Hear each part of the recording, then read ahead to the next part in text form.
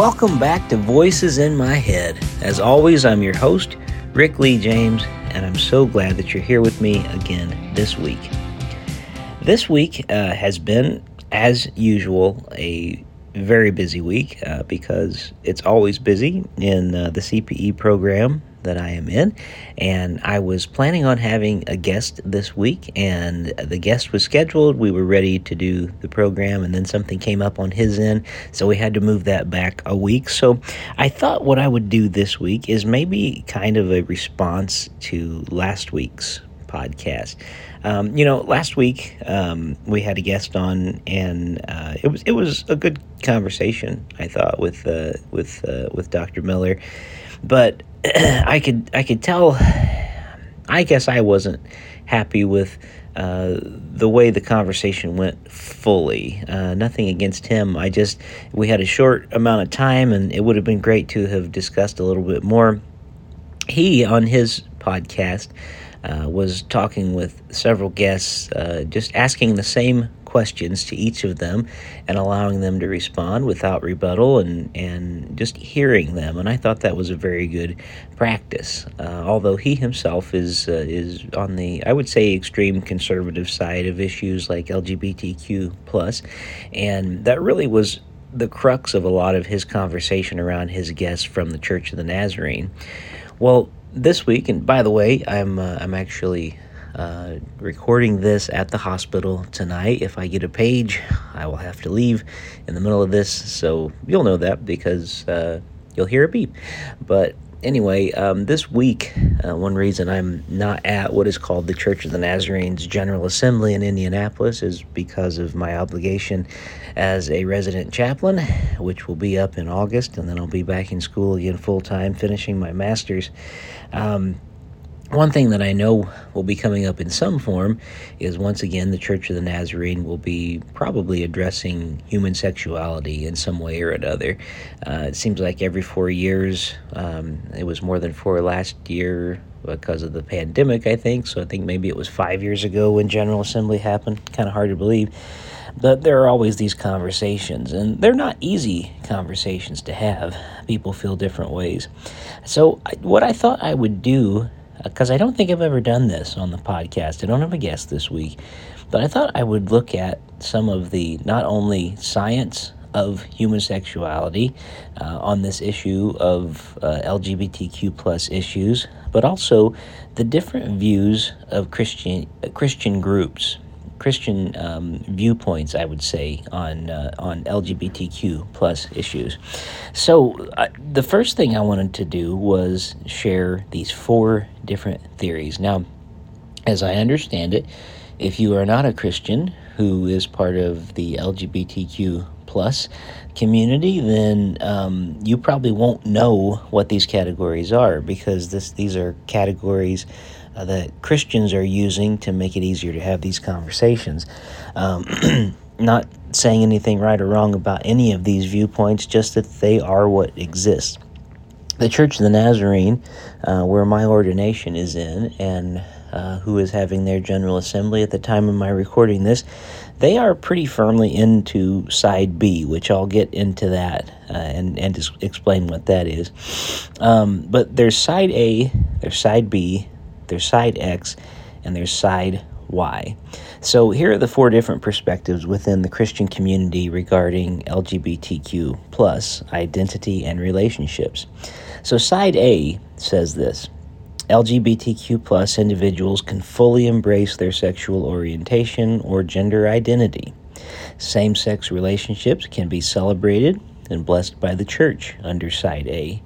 LGBTQ plus Christians can participate in all aspects of church leadership, including ordination and marriage in side A. And biblical passages traditionally interpreted as condemning homosexuality are seen as culturally conditioned and not relevant to modern understanding. So that is what we call side A. That would be an affirming view. Side B is a little different, quite a bit different actually. Side B, where I told you the Church of the Nazarene is pretty firmly entrenched, I believe, it says that LGBTQ plus individuals are called to celibacy and should abstain from same-sex relationships. While same-sex attractions are not sinful, acting upon them is seen as incompatible with traditional Christian teaching. The focus is on supporting LGBTQ plus individuals to live a life of celibacy while seeking emotional and spiritual fulfillment in their relationship with God.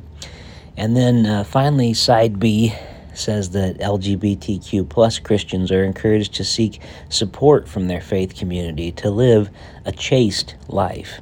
So that's side B. Then there's side X, which we could probably call that conversion therapy. And it stands for ex-gay. But side X says advocates, they believe that being LGBTQ plus is a result of sin or brokenness and can be changed through therapy or religious interventions. It also says that same-sex attractions and gender identity are seen as contrary to God's design and need to be fixed. Also, side X says that conversion therapy practices aimed at changing sexual orientation or gender identity are promoted as a means of helping LGBTQ plus individuals align with traditional Christian beliefs. And finally, this side X viewpoint, just so you know, it is controversial and is widely discredited by medical and mental health professionals. So most mental health professionals and medical health professionals would say that this is a dangerous and inaccurate view of human sexuality when it comes to LGBTQ plus issues. And we'll get into more of that in a minute. I'm learning a lot, especially working in healthcare. And then there's side Y, which is another non-affirming stance.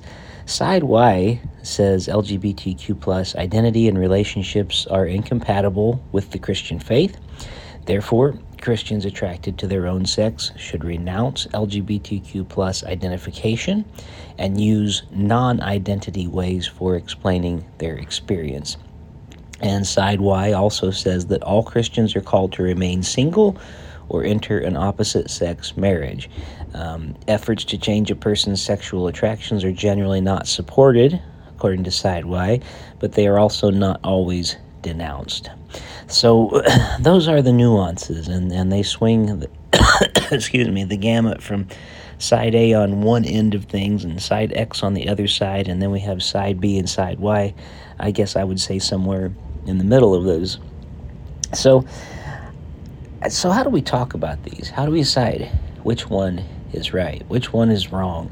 How do we have these gray conversations, especially when I personally know so many faithful, believing LGBTQ plus people. Matter of fact, I'm in a scripture study right now with a group of them, and I'm learning a lot. And I'm learning a lot about what they go through, and none of them have the same story. And it's fascinating to hear their journey and their walk of faith. So I thought it might be helpful to look at we all know that was the Christian side of things. Those were 4 different Christian views on LGBTQ plus issues. But I thought it might be helpful. Well, what if we looked at what a Jewish perspective is on this, and then a scientific perspective as it stands, because really we don't even have a scientific study of sexuality until around 200 years ago. There just was no scientific evidence one way or the other about how humans worked and how human sexuality worked at all. So the whole science is pretty new, and so I thought it might be interesting. Now, I have a book, and I don't have it with me, but I'm just going to recite it as well as I can remember it. It's a book that is used and has been used since, probably the 1950s. They'll use it in Jewish schools to teach children about faith, about the world, about Scripture and its place. And they have a very interesting perspective on Scripture that I think would be very healthy for a lot of Christians to adapt. When they are teaching children in Jewish school, they will teach them that the Bible is a sacred book, that it is a book that is inspired by God, but that the Bible is also not a science book. And it says very specifically in this book that if we learn something new from science, and it says something different than what the Bible says, then there's no need to panic. There's no need to, first of all, discredit the Bible, but there's also no need to discredit what the science says, because we can learn new things. We have what's called progressive revelation. There are things that we know now that we didn't know then. And so as we learn more, so if there is a science about, say, not only just creation, and, they said even very specifically in this book, because Jewish people don't believe in a literal 6-day creation. That's a Christian thing that a lot of Christians have come along who are literalists. So the Jewish people, where we get Scripture from, they say, that's a narrative. That's a way that we were helping to make sense of the world. We didn't understand how it worked, didn't have science. Thousands and thousands of years ago, there was no way for us to have a literal account, so they were trying to make sense of how the world works. So most Jewish people would be very, as I understand it anyway, I'm not speaking for all Jewish people, but they would find something like the Creation Museum imaginative and beautiful, but they wouldn't by any means say that they think that's how the world actually was started. Just that there are all these different creation stories, and the creation story we have in the Bible, while it is similar to other creation stories of secular and pagan stories of the time, that the Bible is a story of a God who comes down into creation and loves and redeems the world, not a God who is harsh and wants to play tricks on the world. And it's a different kind of story. So anyway, that's not exactly what we're saying, but it spells it all out very specifically in that textbook for Jewish children and teenagers who are learning about the faith. And I love that the idea that they are so connected to their book. They understand that there is not a single author of Scripture. There are several inspired authors, but they were people of their time. And so while they inspired these sacred writings, they point out in the book, again, the book is called A Little Lower Than Angels, or A Little Lower Than the Angels, I can't remember which. They point out in the book that if science proves something different, then take the Bible for what it is and accept that the science is what the science is. So that was just an example from creation.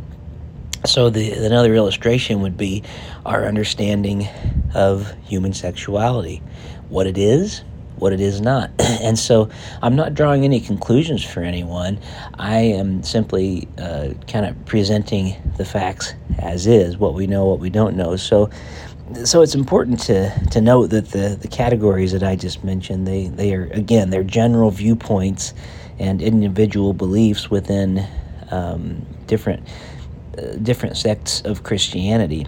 Well, the scientific study of sexuality, it has a complex and evolving history. And while humans have been interested in and explored questions about sexuality for centuries, the systematic and scientific study of human sexuality as a field of inquiry, as a field of study, it's a relatively recent development. The modern scientific study of sexuality began to emerge in the late 19th and 20th centuries. The work of pioneering sexologists such as Richard von Krafft-Ebing, I hope I said that right, and Havelock Ellis and Magnus Hirschfeld laid the foundation for the scientific examination of various aspects of human sexuality. And they sought to understand human sexual behavior, desires, and identities through empirical research and observation. So really, the 19th and 20th centuries, late in the 19th century and early in the 20th.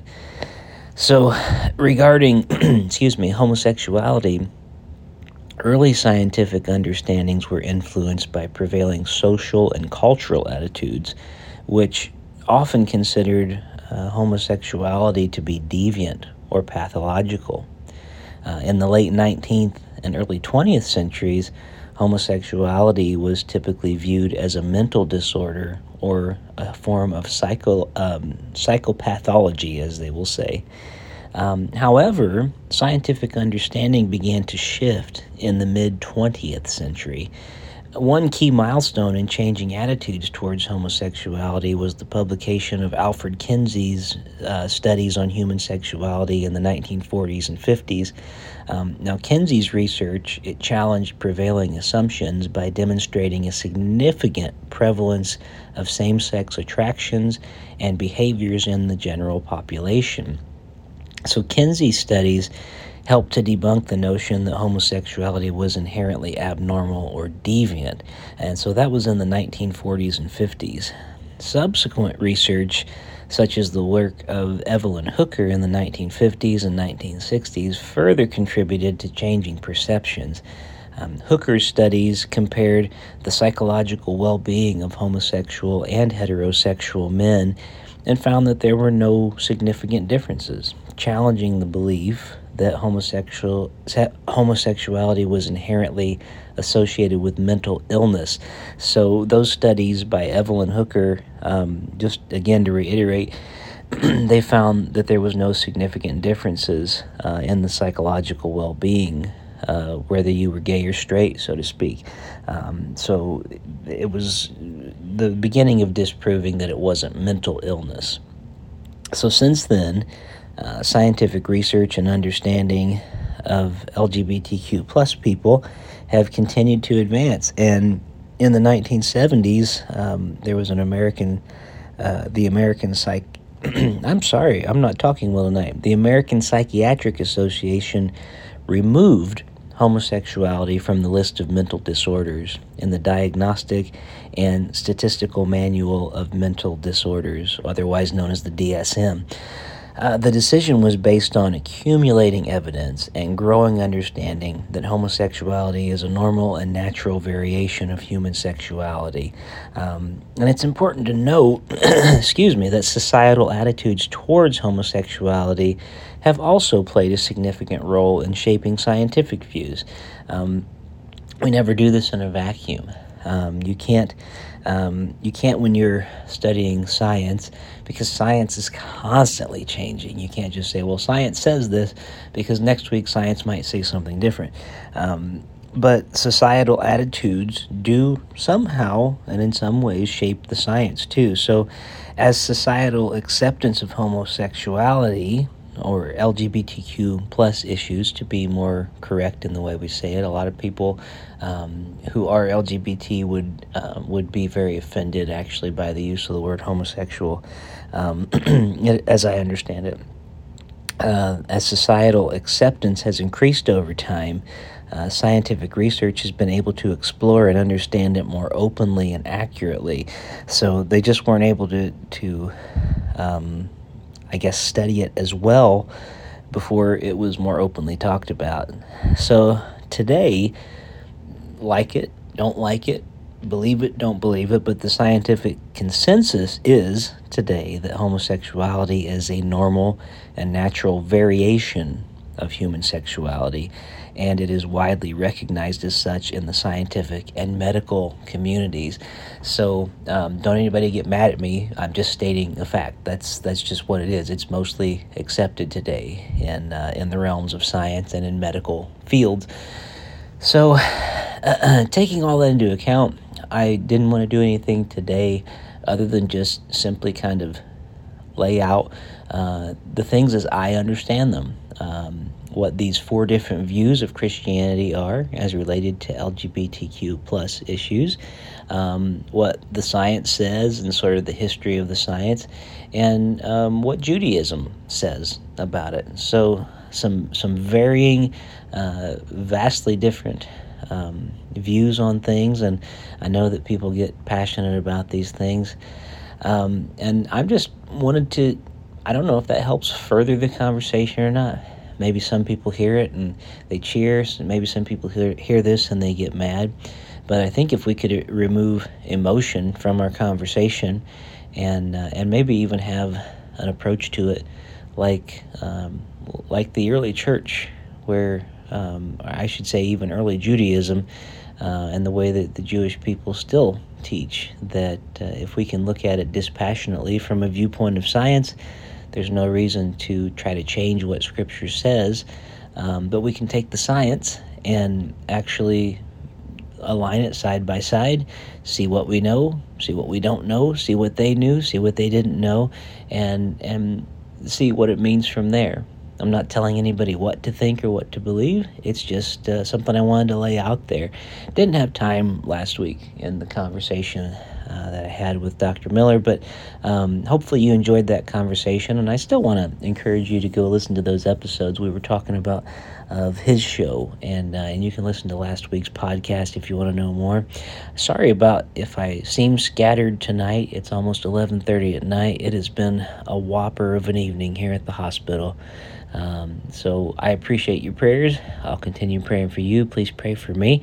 A lot of nights go like this, and in the next few moments, who knows what could happen. I may be with a family who is in need, and I pray that you'll help continue to lift me up in prayer as I walk these halls. And I'm grateful for all of you who listen each week to Voices in My Head. I'm grateful that you are here and that you are a part of this conversation. If you're a part of the Church of the Nazarene, or even if you're not, please be praying for all the people at the Church of the Nazarene General Assembly this week. We pray that God inspires and uses them, and that there will be some wonderful Holy Spirit-led conversations that take place, all for the kingdom of God, and that some wonderful times of worship will happen, and that the church around the world, internationally, will grow and become stronger for their time together. So thank you all for listening to Voices in My Head. I'm grateful for you, and I'm looking forward to bringing the guests next week that I had planned to bring this week. Thank you again for listening to Voices in My Head. And by the way, check out my website at rickleejames.com. If I haven't said that in a while, lots of music and things going on there. Would love to have you be a part, maybe even buy some music. That would be great. That would help me as I try to get through school. All right, God bless you all. You take care.